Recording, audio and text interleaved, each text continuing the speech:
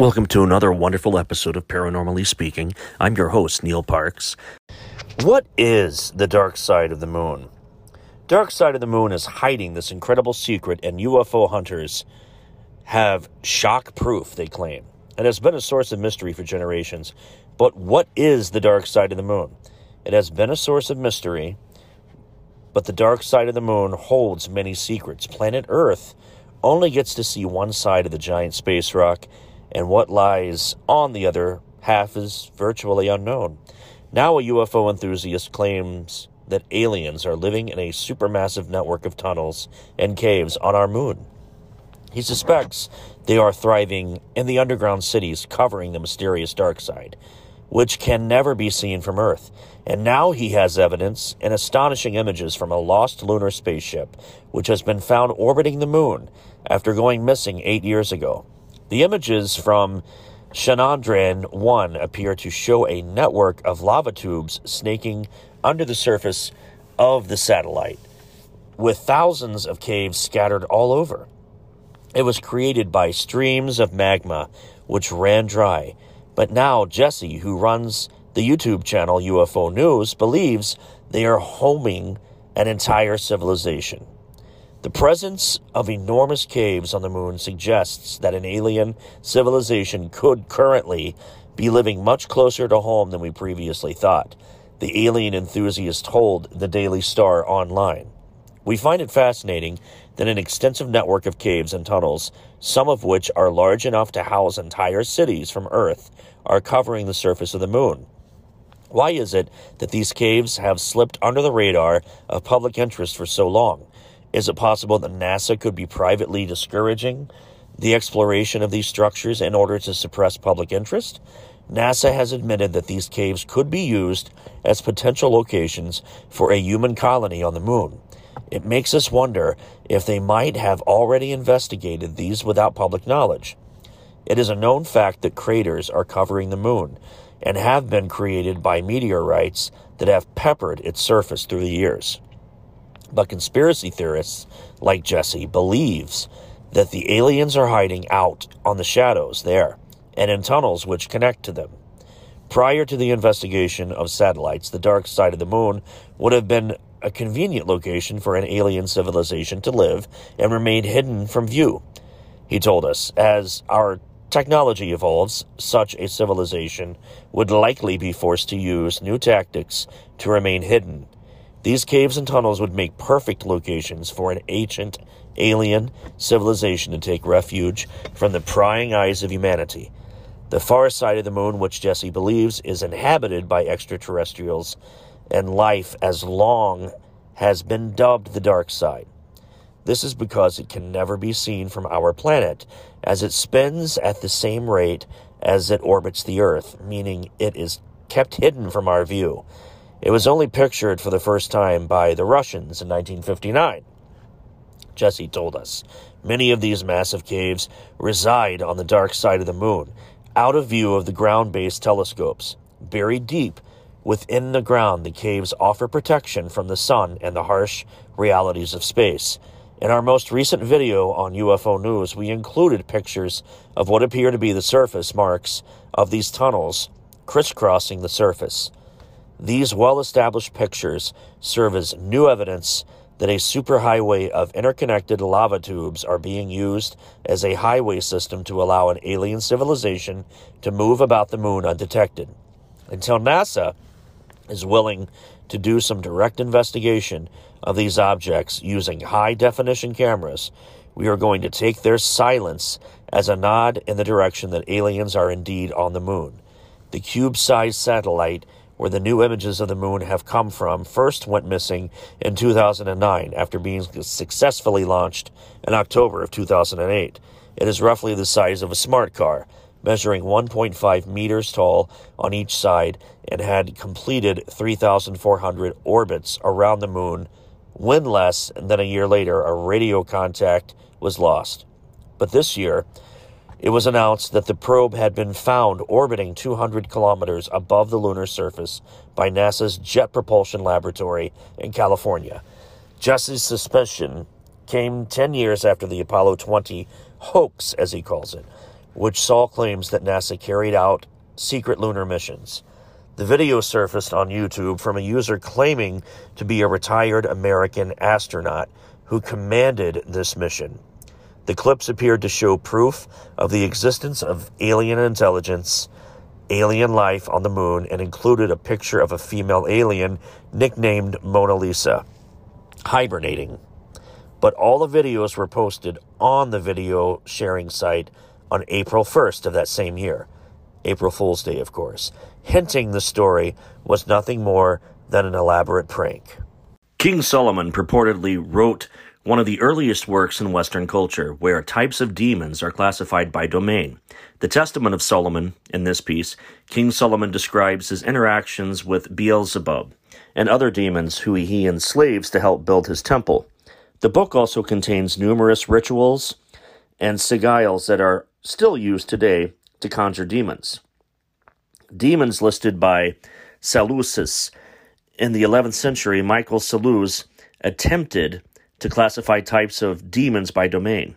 The type of demons that Seleucus divided demons into were inferior, which fiery, aerial, subterranean, lucifugous, which is heliophobic, aqueous, and terrestrial.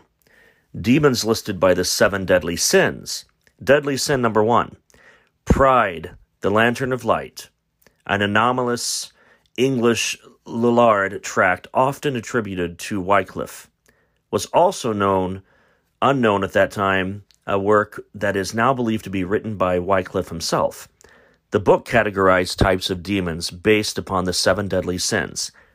These types of demons that Wycliffe used would be later found in the books by John Taylor, the water poet. St. Catherine of Siena, attacked by demons. Deadly sin number 1. Deadly sin 1 is demon Lucifer. Deadly sin number 2 is envy, Beelzebub.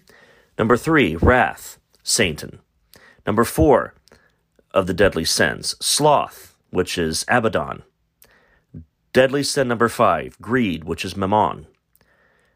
Number 6, the deadly sin and the demon for gluttony is Belphegor. Number 7, the deadly sin of lust is Asmodeus. Spina's list of demons inspired by different legends and stories of his time. Alsphonios de Spina in 1467 classified demons by incubi and succubi, demons that have sex with the living. Demons of fate, otherwise known as the angel of death.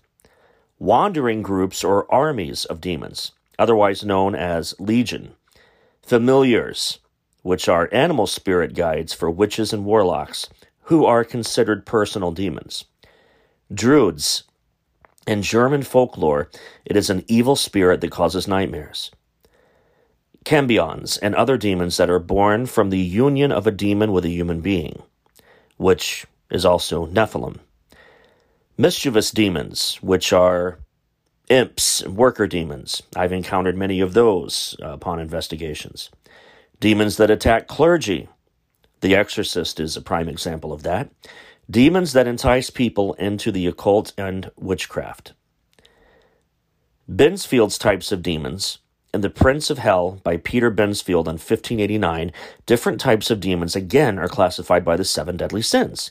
The only exception is that the names of the demons are slightly different than Lantern of Light. Number 1, Lucifer is pride. Mammon is once again greed. Asmodeus is lust. Leviathan is envy.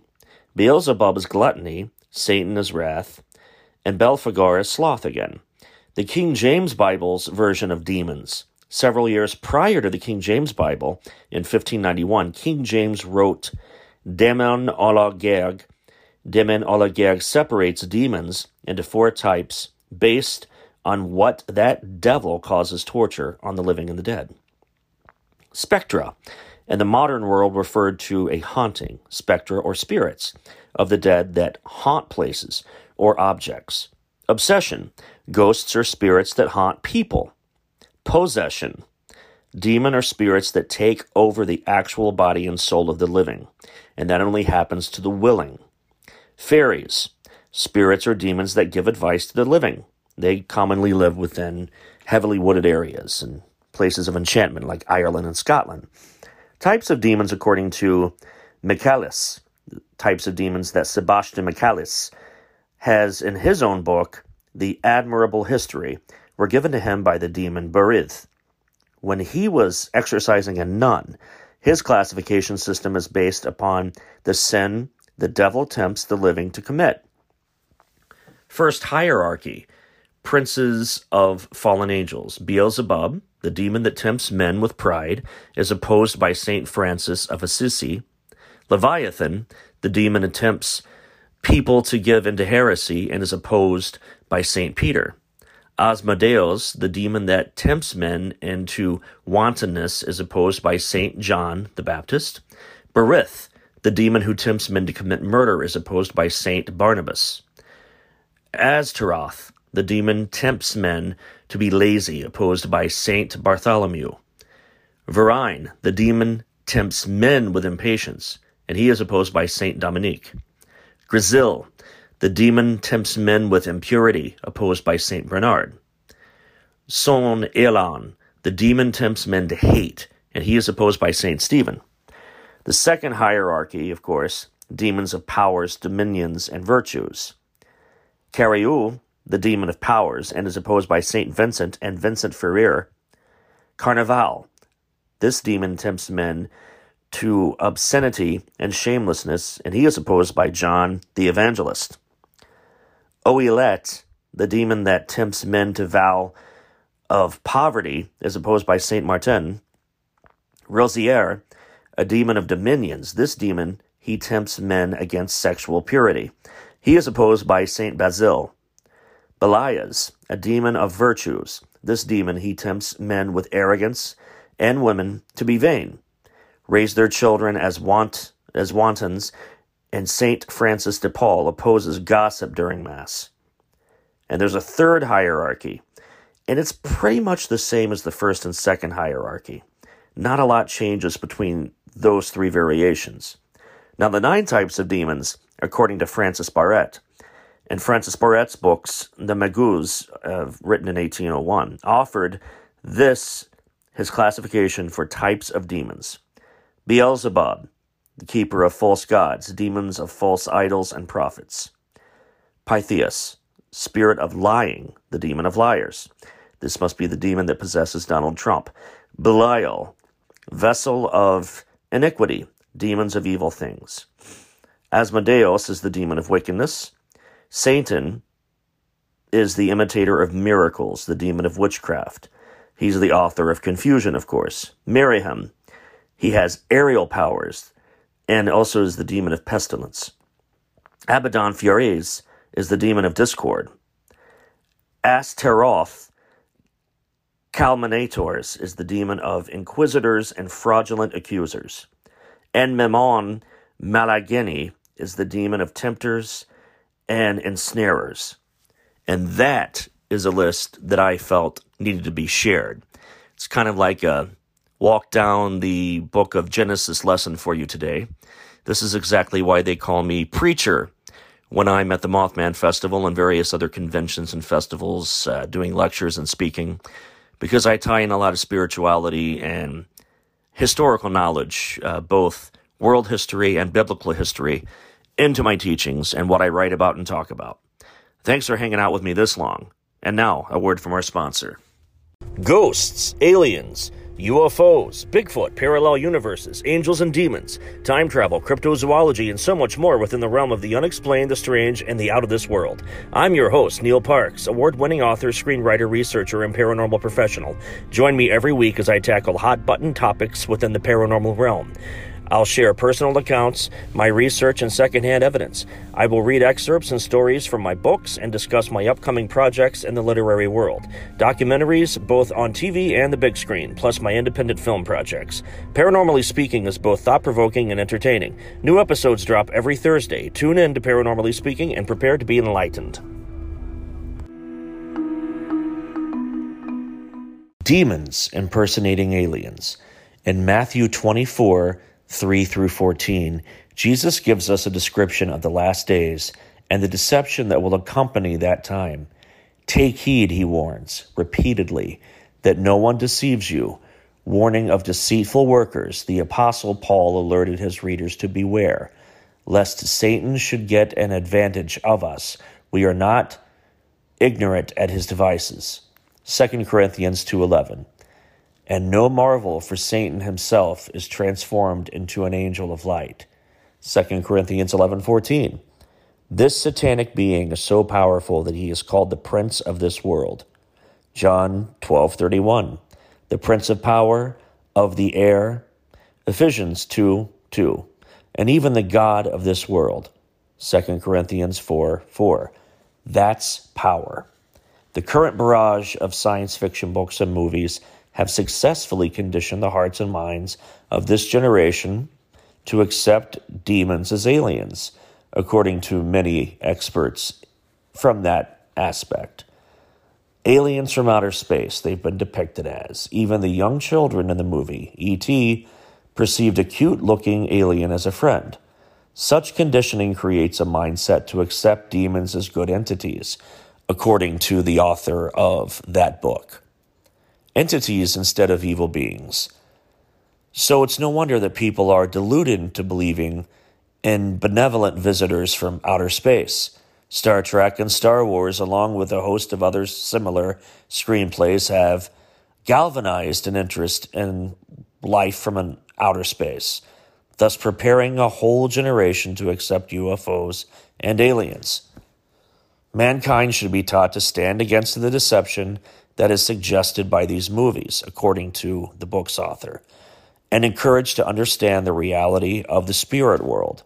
As Christian parents, we should be very careful about allowing our children to view these types of movies because they can unduly influence young and innocent minds with the glamour of witchcraft and New Age philosophy, according to the book's author. I, for one, see both sides because, yes, there are beings from other worlds, whether it be other planets, whether it be a multiverse concept or other universes, or something from a completely different time that is parallel to our own world, or possibly a world that has not fallen into sin, therefore not needing a redeemer like Christ. So the beings visiting us could very well be enlightened ones, safe to be around and just curious as to what direction we're going to go in. But then there's a flip side to the coin. There could be dark alien entities that are not from another planet, that are not from the future, that are not from another dimension, but actually from the realm of hell, impersonating beings of interest, something that could entice us, lure us in, entirely possible. But that's the other side of the coin. The first side I mentioned very well could be connected to my original theory that there are worlds that have not fallen into sin like ours has, therefore not needing a redeemer. Jesus did not have to go to those planets and seek and save the lost because they're already fine. They never took of the fruit from their Garden of Eden. They didn't need to be restored and saved, but the human race did, which could explain why we are so behind technologically to these beings. I mean, yeah, we're way up there. We are about as smart as we know we can get at this point. We don't know anything beyond what we already know, but there could be beings that are far superior to us and guiding us in the right direction to make those advances in technology, to better ourselves as a race, as a society, as a planet. Entirely possible. But then there are Christian extremists who would love to take the book I was mentioning, written by a one-sided author who's only screaming, that's a demon, that's a demon, that's a demon at everything, which really doesn't help anyone at all, nor does it cause anyone to really want to run through the doors of a church and jump onto that frame of thought because too much control there. Jesus made us creatures of free will. And when you have someone from the pulpit conducting what I refer to as divisive hate speech and calling everyone and everything that doesn't look or behave a certain way not of God, that doesn't help anyone or anything. And that is not what Jesus came here to teach us. Please hold for a very important message from our sponsor. Available to order now, my first audiobook, Neil Parks Presents Truly Terrifying Tales, narrated by me. It's ready to order and download on Bandcamp.com. My other books, of course, are always available to order on Amazon, Barnes & Noble, and Lulu.com. You can also order t-shirts that I designed that I normally sell at conventions, festivals, lectures, and my book signings. I always have the 9-inch tall 3D printed Bigfoot silhouettes available, and last spring my first children's book was released. It was written by my good friend and fellow author, R.L. Walker. I illustrated this book, and it was a major shift in gears for me, considering that my writing and art style has always been dark and scary. To order any of what I just mentioned, you can also go to my email, which is parksparanormal@gmail.com. That is parksparanormal@gmail.com. Standing by. Next segment. This story I'm about to share with you is absolutely mind-blowing.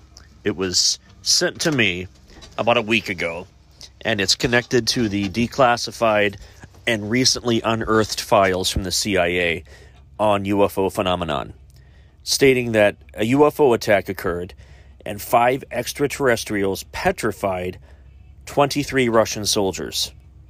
23 Russian soldiers lost their life during a UFO attack in Siberia. The CIA declassified report describes this event as a horrific picture of revenge on the part of extraterrestrial creatures, a picture that makes one's blood freeze. The frightful information was one of the many published online by the CIA, directly connected to their website. Chiefly, it involves a horrible event about a UFO alien attack which turned into stone 23 Russian soldiers. Now, I said earlier this occurred in 1988. I was mistaken. It was March 27th, 1993. This infamous report was created then in a translation of a report from the Ukrainian newspaper Ternopil Verchnility. Namely, the newspaper claims that after Mikhail Gorbachev lost his leadership, many KGB files ended up in CIA hands. Among them, allegedly, there was a 250-page portfolio on the strange UFO attack. The report included pictures and witness statements as well. I've been a die-hard Bigfoot enthusiast since I was a kid.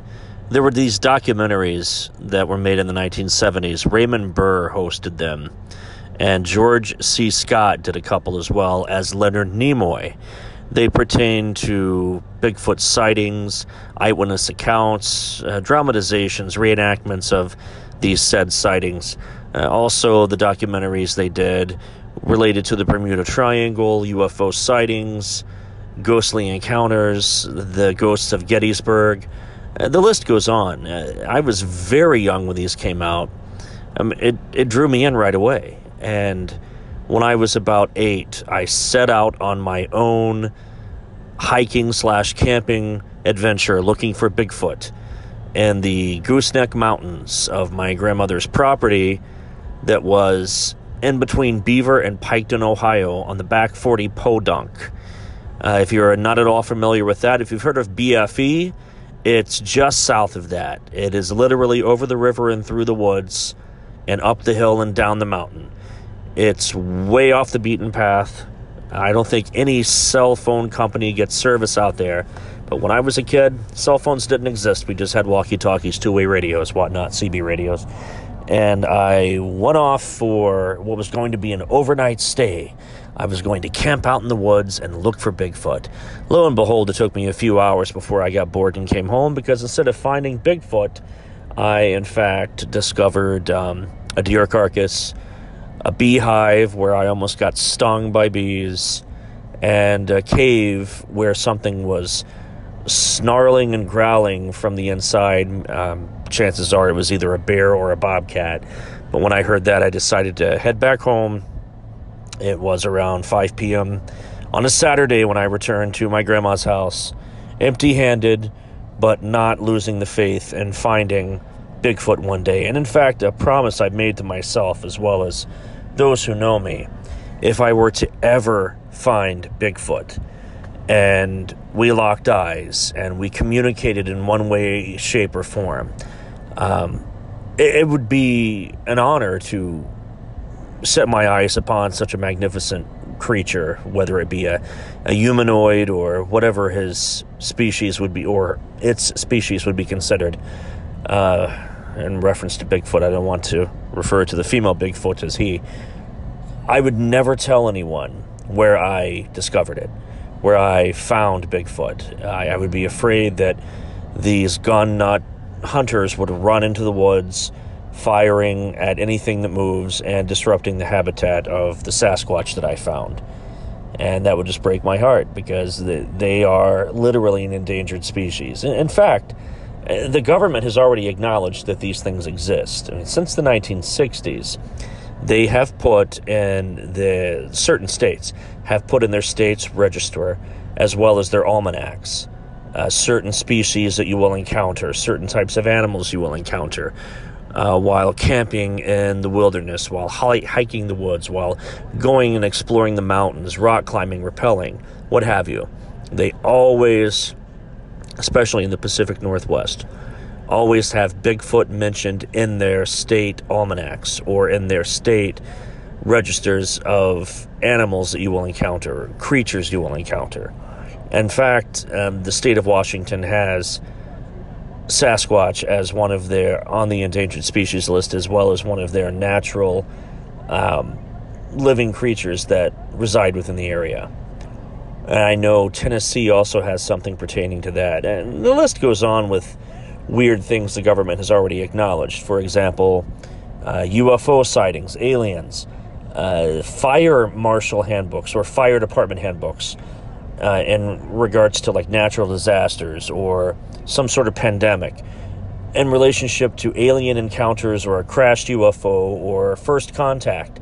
There's actually steps that they are required to follow and train for if they do in fact encounter this type of phenomenon. So we've been preparing for it for a long time. It's just not really public knowledge.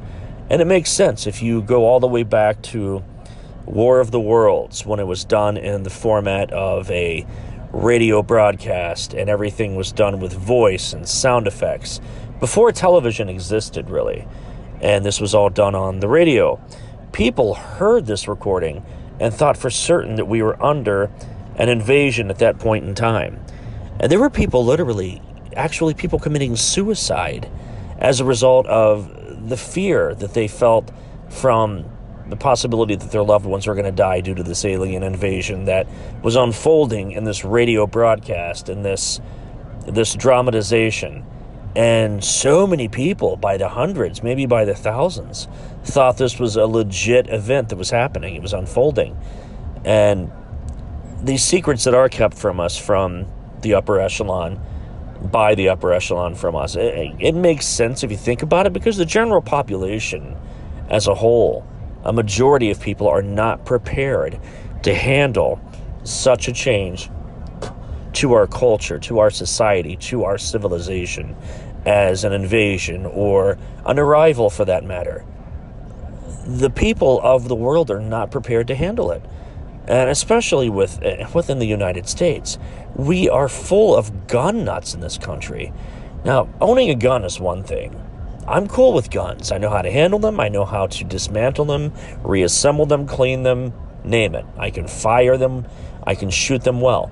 But when dudes are going out at gun shows and acquiring AR-15s and AK-47s without so much as a background check, they themselves could also have some sort of a blemish in their background for domestic violence or for assault charges or for some sort of mental illness.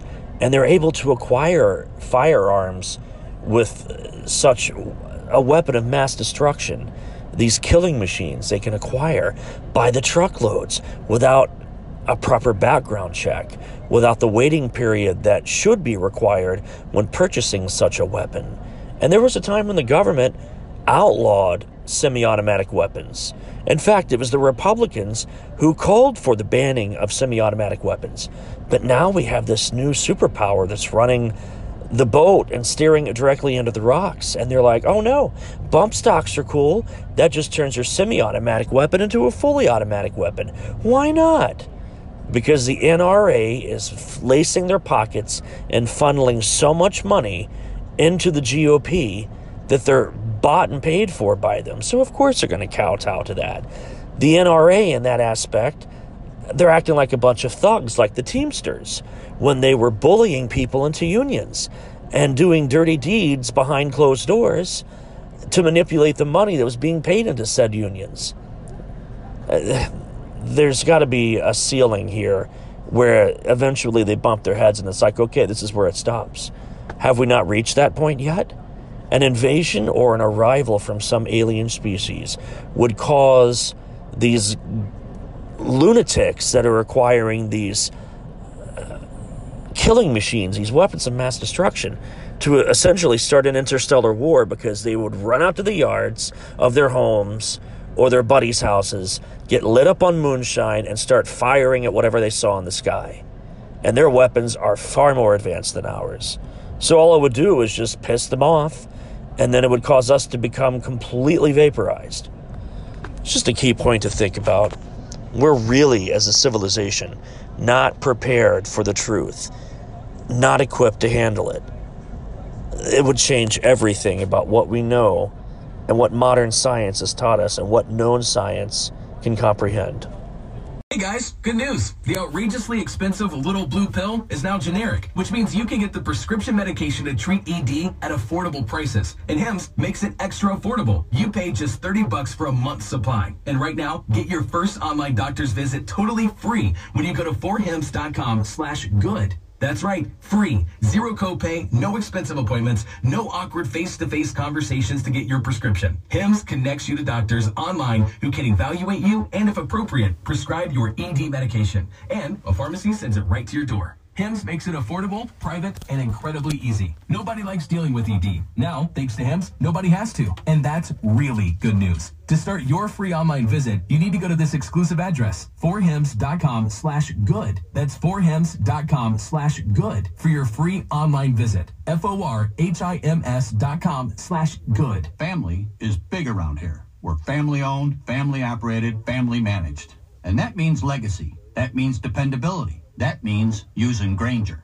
With over 1.5 million products and knowledgeable product experts, Grainger has whatever we need. And with same-day pickup and next-day delivery options, they have it whenever we need it. For over 90 years, businesses like ours have trusted Grainger. Because, like family, Grainger's got our back. Call, click Grainger.com, or stop by to see for yourself. Grainger, for the ones who get it done. Vermont has a history of Bigfoot sightings, but no mention in the FBI files.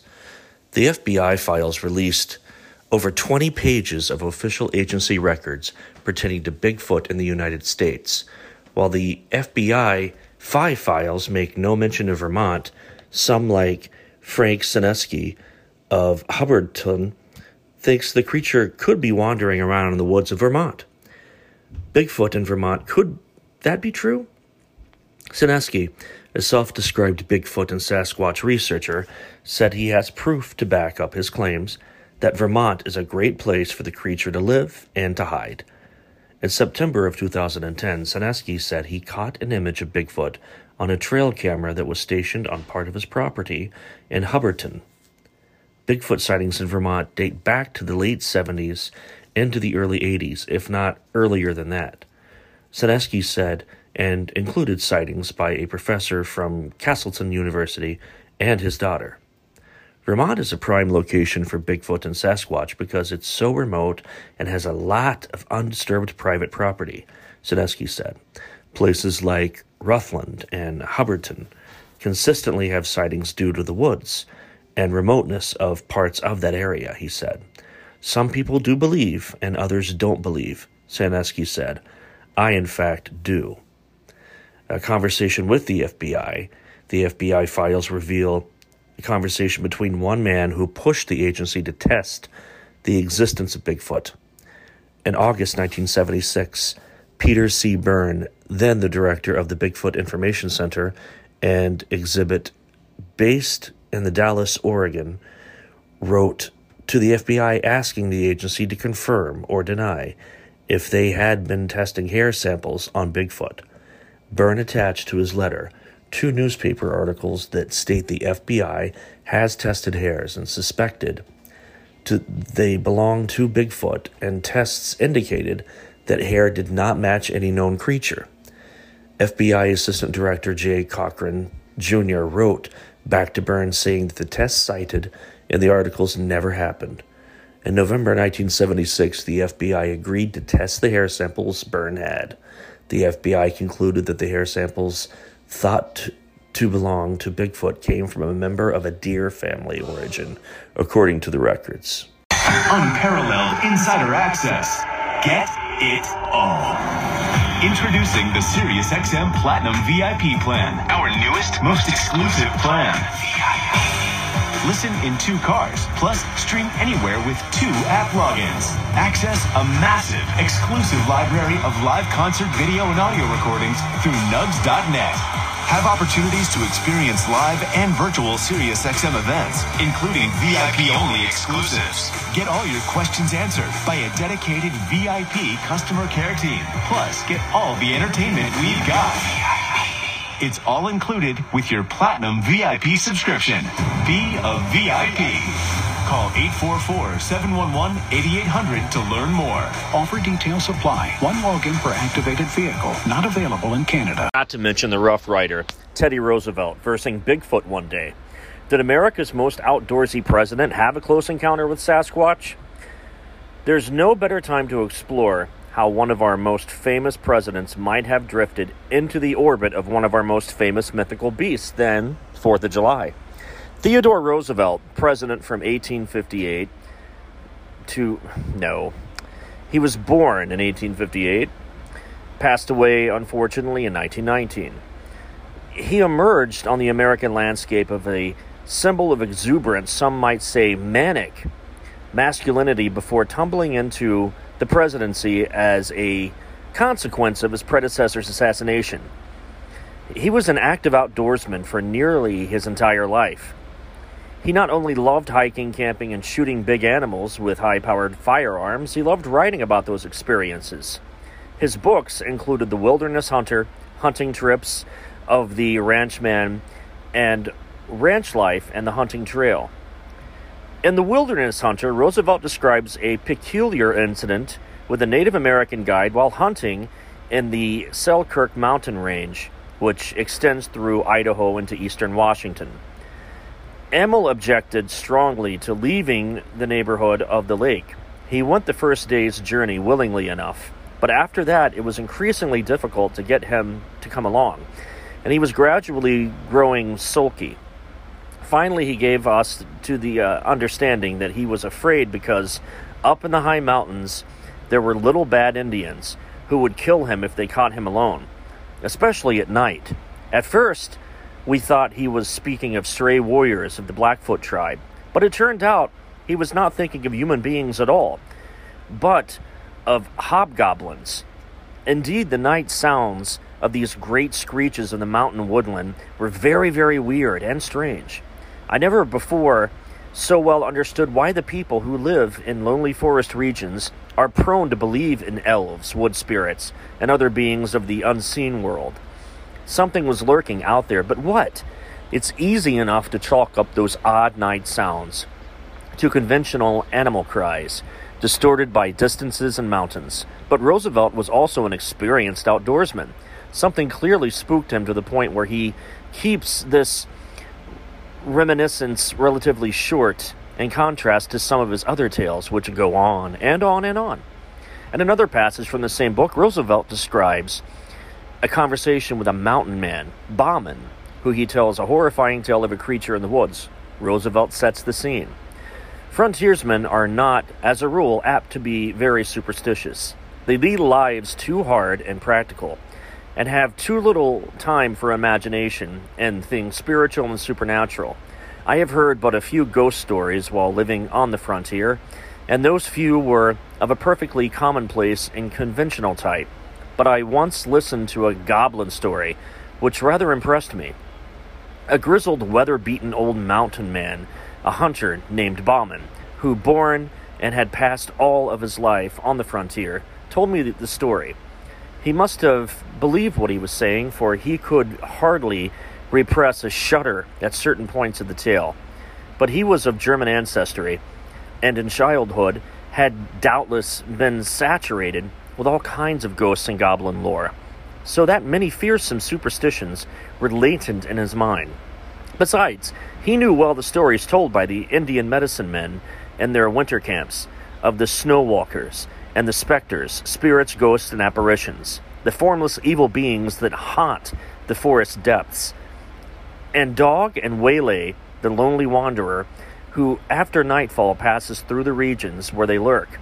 It may be that when overcome by the horror of the fate that befell his friend, and when oppressed by the awful dread of the unknown, he grew to attribute, both at the same time, still more in remembrance, weird and elfin traits to what was merely some abnormally wicked and cunning wild beast. But whether this was so or not, no man can say. Whether the event occurred, Bauman was still a young man and was trapping with a partner along the mountains, among the dividing forks of the salmon from the head of the Wisdom River, not having had much of his partner determined to go up into a particularly wild and lonely pass through which ran a small stream said to contain many beavers. The pass had an evil reputation because the year before, a solitary hunter who had wandered into this was slain, seemingly by a wild beast, the half-eaten remains being afterwards found by some mining prospectors who had passed his camp only the night before. The memory of this event, however, weighted very lightly with the two trappers, who were as adventurous and hardly as others of their kind. They took their two lean mountain ponies to the foot of the pass, where they left them at an open beaver meadow, the rocky timber-clad ground being from there onward impractical for horses, of course, in that trail. They then struck out on foot through the vast, gloomy forest, and in about 4 hours reached a little open glade, where they concluded and decided to camp. And this is where things get bizarre for them. They encountered giant, hairy humanoid beasts that attacked their camp, ransacked their belongings, took their weapons, and dragged one of the men halfway through the forest away from the opening. And Teddy Roosevelt, when retelling this story, had trouble catching his breath when relaying the information to fellow trappers, fellow outdoorsmen, and fellow men of the presidential past. Things like this really bring to mind the truth and the validity of tales such as this when someone as reputable as Teddy Roosevelt can actually relay a story and write about it in books that I myself have yet to read, but am definitely dying to put my eyes upon. Roosevelt himself never names the creature aside from referring to it as a goblin, which was clearly one of the favorite terms for unknown beasties at that time. But contemporary readers will instantly note that it sounds a whole lot like Bigfoot, also known as Sasquatch, the hairiest, smelliest, biggest, upright walking ape-like creature to ever reportedly stalk the mountains and forests of the Americas. We can imagine Roosevelt's regret at never encountering such a beast face to face, only finding signs of it. No doubt he would have relished facing off against such an impressive cryptoid. You can picture the future president stalking through the night, the moonlight reflecting off of his glasses and in his enormous rifle, murmuring "bully" under his breath as a 400-pound Bigfoot sizes him up from the far side of a clearing. It would have been a battle for the ages. Now playing one of the biggest podcasts of the week on the free iHeartRadio app. Now #1 for podcasting.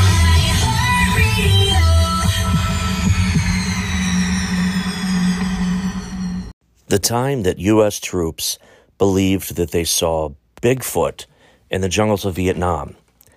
In the Con Tum province of Vietnam, near the borders with Laos and Cambodia, there were many reports from the U.S. troops on patrols of a strange, not quite human, but not quite ape creature the locals called Nagao Rung, or the people of the forest. In other words, we know him as Bigfoot. Gary Linderer was on a 6-man patrol with the 101st Airborne Long-Range Reconnaissance Patrols.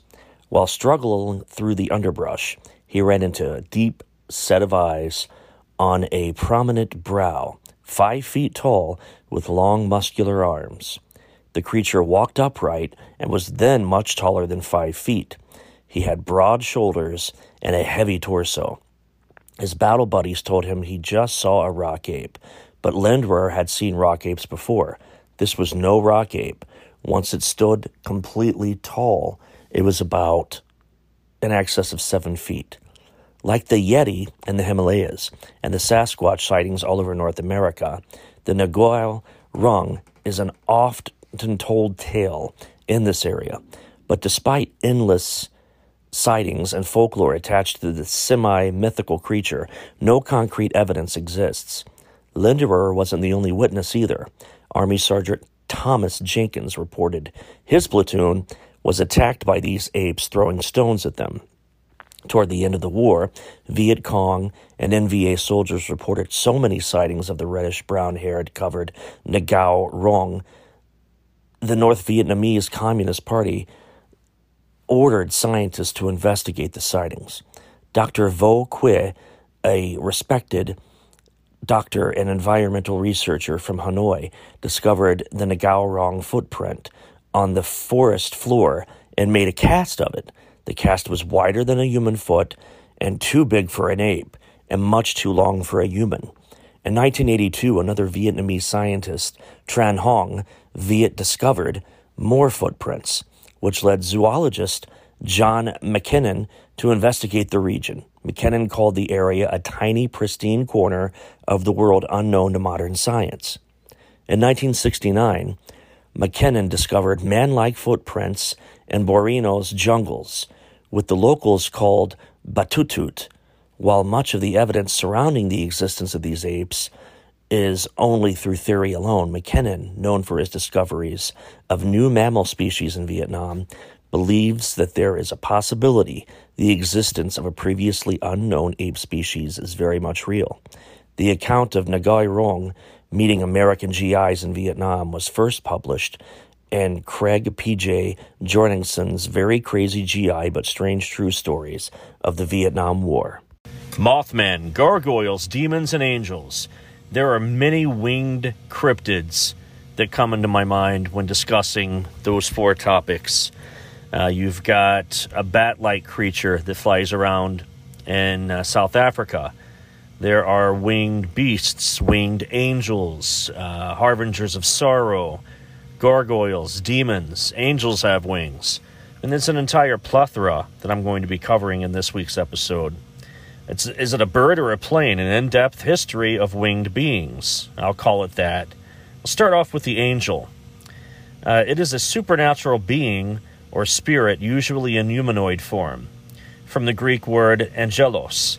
It's found in various religions and mythologies. The theological study of angels is known as angelology. They are often depicted as benevolent celestial beings who act as intermediaries between heaven and earth, or as guardian spirits or a guiding influence. The term angel has also been expanded to various notions of spirits found in many other religions as well. Other roles of angels include protecting and guiding human beings and carrying out God's tasks. In art, angels are often depicted with bird-like wings on their back, a halo, robes, and various forms of glowing light as well. The celestial order of the universe, the readers of the scrolls, the seal breakers, bringers of destruction. Revelation is plagued with stories about these types of angels. Most of them appear as a lion or a bull or some kind of a strange giant bird with a horse's body and a multitude of wings. And there are some that depict them as half man, half animal with 2 or more wings and extremely muscular in their appearance. It moves us on to the next one. Of course, when you have angels, you have to have demons. A demon is a paranormal, often malevolent being prevalent in religion, occultism, literature, fiction, and folklore. The original Greek word daemon does not carry the negative connotation initially understood by implementation of the Koine, ancient Greek, I should say, and later ascribed to any cognate word sharing the same root. In ancient Near Eastern religions, as well as in the Abrahamic traditions, including ancient and medieval Christian demonology, a demon is considered to be an unclean spirit, sometimes a fallen angel, a non-human spirit, or a spirit of unknown origin which may cause demonic possession, thus calling for an exorcism. In Western occultism and Renaissance magic, which grew out of Greek-Roman magic, or Greco-Roman magic, Jewish demonology, and Christian tradition, tells us a demon is a spiritual entity that may be conjured and controlled if you know its name. However, control is highly unlikely with these beasts. If you remember the movie Percy Jackson and the Lightning Thief, which was based on a book. The books, by the way, are way better than the movies. If you remember the Furies, which are demon-like or gargoyle-like in their appearance. The three goddesses of vengeance, Tisiphone, which is the avenger of murder, Megara, which is the avenger of jealousy, and Alecto, which is constant anger. They were also called the daughters of the night, but were actually the daughters of Uranus and Gaia. Another name for them is the Erianus. Without mercy, the Furies would punish all crime, including the breaking of rules, considering all aspects of society. They would strike the offenders with madness, never stopped following the criminals. The worst of all crimes was murder in that time. The Furies would enjoy punishing this kind of crime. Which brings me to Gargoyles. Gargoyles, of course, a wonderful movie was made in the 1970s with gargoyles as both the protagonist and the antagonist. An entire horde, a nest of gargoyles living in a cave, encountered a family traveling west, and they learned from each other. They're scary as hell, but they learned from each other. And, of course, the animated show Gargoyles, which was dominating the television airwaves in the 1990s and early 2000s. According to myths and legends, real gargoyle creatures were very majestic and mysterious animals. They were stone statues during the day and magically turned into flesh and blood creatures during the night. The stone slumber was a way for them to rejuvenate themselves and even heal wounds accumulated from the previous night. The Jersey Devil.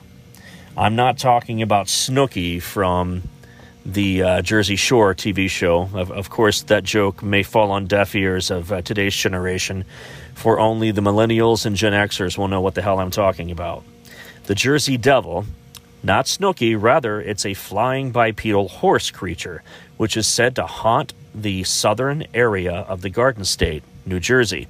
Tales of it have been passed along since the 1700s, when a demon child was said to have been born of Mother Leeds. There was a president who also encountered the Jersey Devil. She already had, Mother Leeds that is, had 12 children, and said that if she had a 13th, it would be from the devil.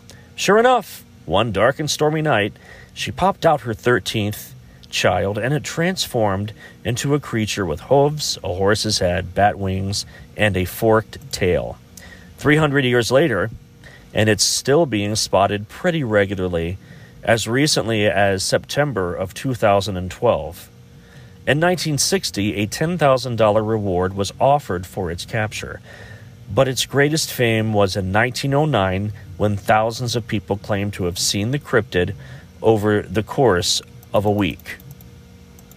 Another $10,000 reward was offered, at this point causing a hoax entry made by sticking wings on a kangaroo.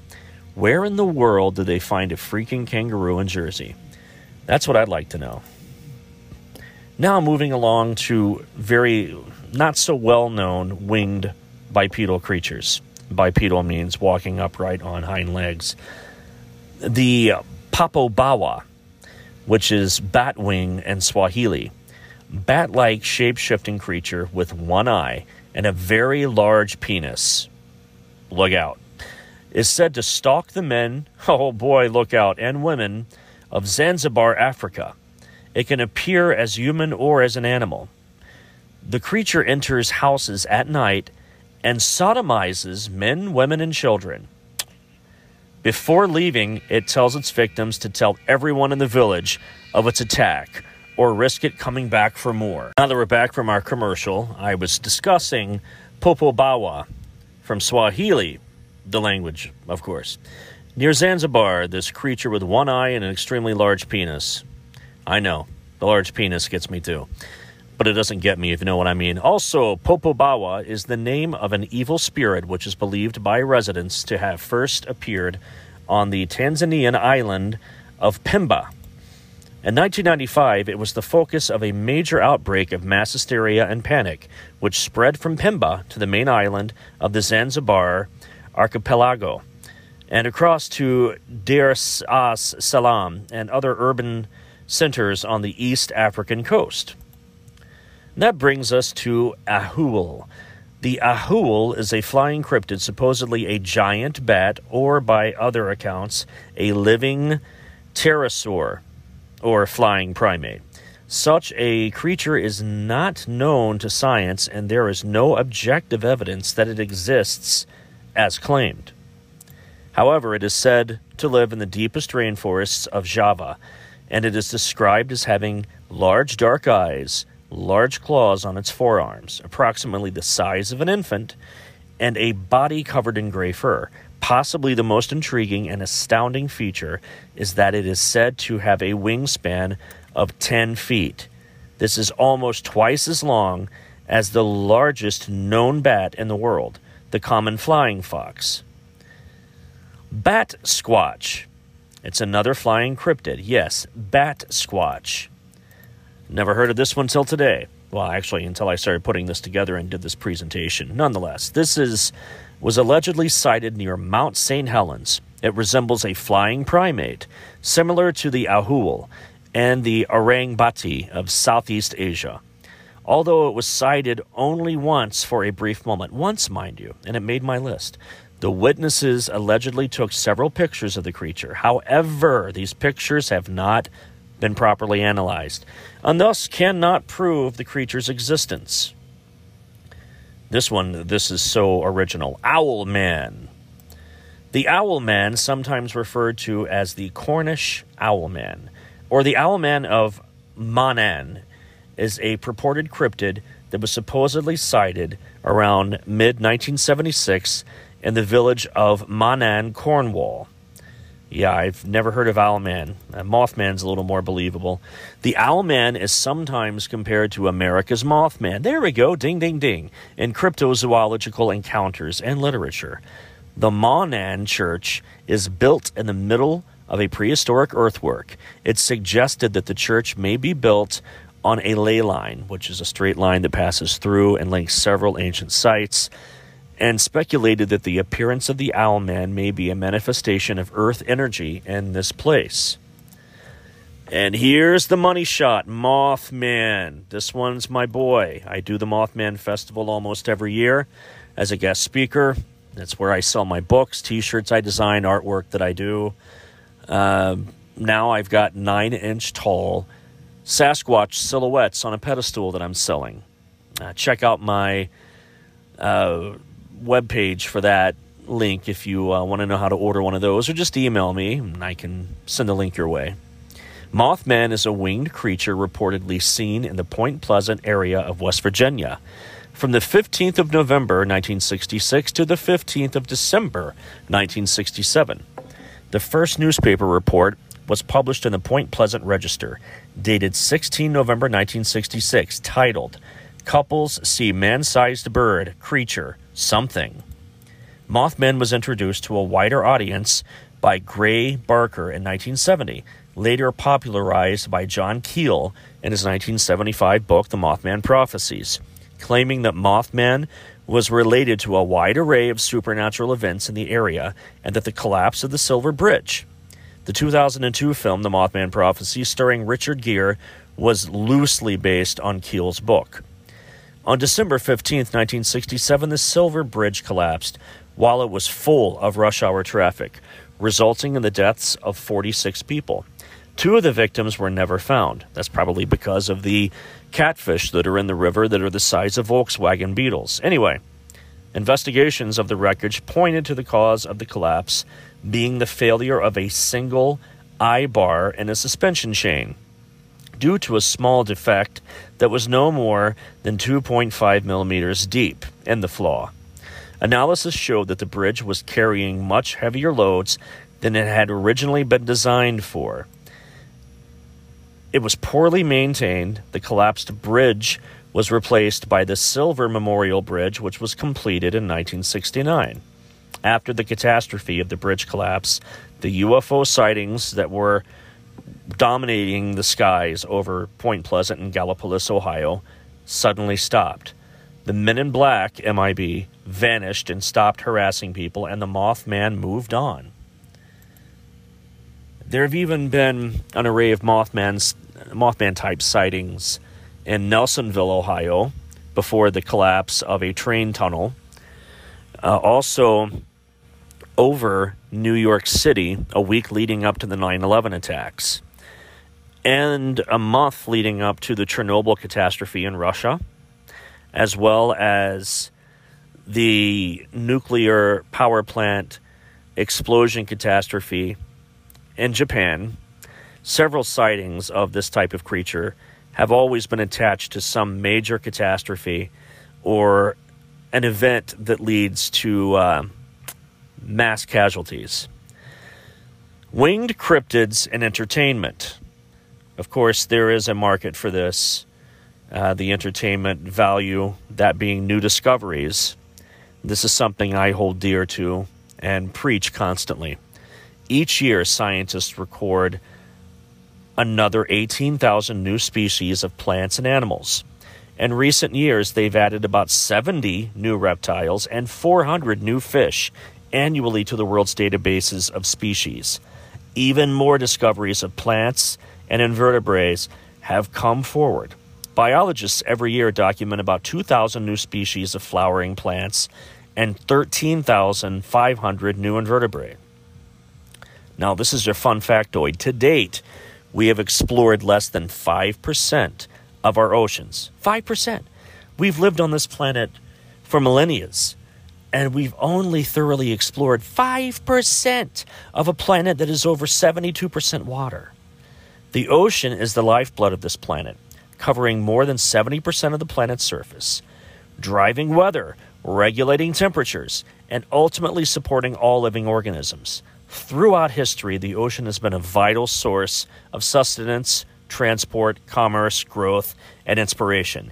Yet, for all our reliance on the ocean, 95% of this realm remains unexplored, and what is inside has remained unseen by human eyes. According to National Geographic, 86% of the world's species are still unknown. 86%! We are within reach of finding all of the remaining species. Are we way off? According to the experts and my research, the answer is we are that far off from thoroughly mapping and understanding the planet in which we inhabit with these creatures. When did we find these? The discoveries of the Western world. Let's start with gorillas. They were discovered in 1847 by the Western world, thought to be a creature of myth and legend. The Western gorilla was discovered by the American and missionary Thomas Stoughton Savage and a naturalist, Jeffrey Wyman. That was in 1847. That was just a short while before the Civil War. And then we've got the coelacanth. Coelacanths were thought to have gone extinct millions of years ago in the late Cretaceous period, but they were rediscovered in 1938. off the coast of South Africa. And these are beast fish. These are like dinosaur monster-looking fish. They're not attractive at all. You wouldn't want these in an aquarium. Then you've got the panda. In 1869, a French missionary, Armand Pierre David, obtained a specimen of a giant panda from Sichuan. And they were thought to be creatures of myth. No one believed these things truly existed in the Western world until they freaking found it and saw it for themselves. Then we got a giant squid, thought to be a thing of myth, thought to be a part of deep sea tales and legends of pirates and merchants. It was photographed for the first time in 2004 and captured on video for the first time in 2006. And it's bigger than 6 freaking Greyhound buses. It's a giant squid, a monster squid. The things of legend and lore often used in movies like Sinbad or Pirates of the Caribbean even. Monster squid. And, you know, we have in restaurants where we're eating baby squid or we're eating fried octopus.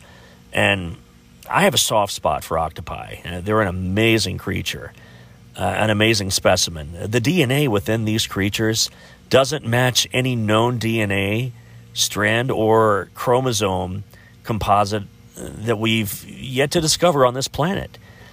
Their DNA composite is thought to be something of alien origin. And they swim in our oceans. And they get bigger and bigger the deeper you go. And we'll never, in my lifetime, reach the depths of the ocean required to see much bigger beasts. But due to climate change and the water rising because of the melting of the polar ice caps and the permafrost being gone, we're seeing and witnessing a lot more of these creatures coming up to the surface because the waters are getting colder. Where in, say, the Midwest, it's experiencing snow in mid-May. Are we going to have a snowstorm in July?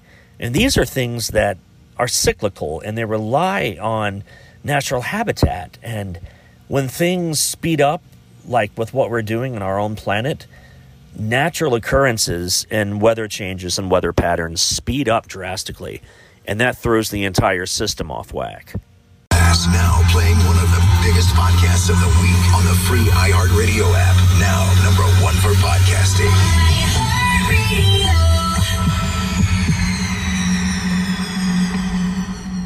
Well, that's all for today and for this week. Keep watching the skies. Keep searching for Bigfoot. Watch out for Mothman. Keep battling demons. Entertain spirits and ghosts because they may need you to cross over, for them to cross over. And also keep an eye out for UFOs, and if you're in a big body of water, watch out for mythological and cryptozoological water monsters such as Champ, Ogopogo, and Nessie. Have a great weekend, and keep me in mind for next week when you want to listen to a podcast. Hopefully this was way more entertaining than most. Thank you very much. You stay